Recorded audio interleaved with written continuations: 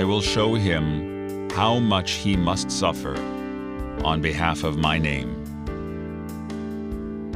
These words of Jesus to Ananias in the dream, who would go and heal Paul of his blindness, and doubtless teach him about the Lord Jesus, grant him baptism, communion, and the Holy Spirit.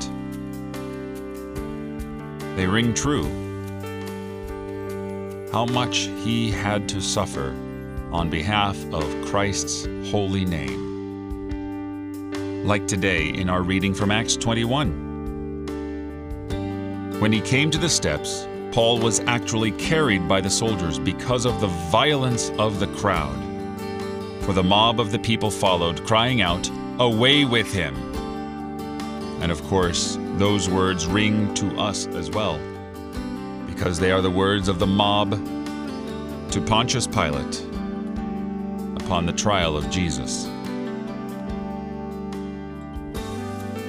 Maybe these words are being spoken somewhere in the world today over a Christian soul who has shared the good news of Jesus Christ.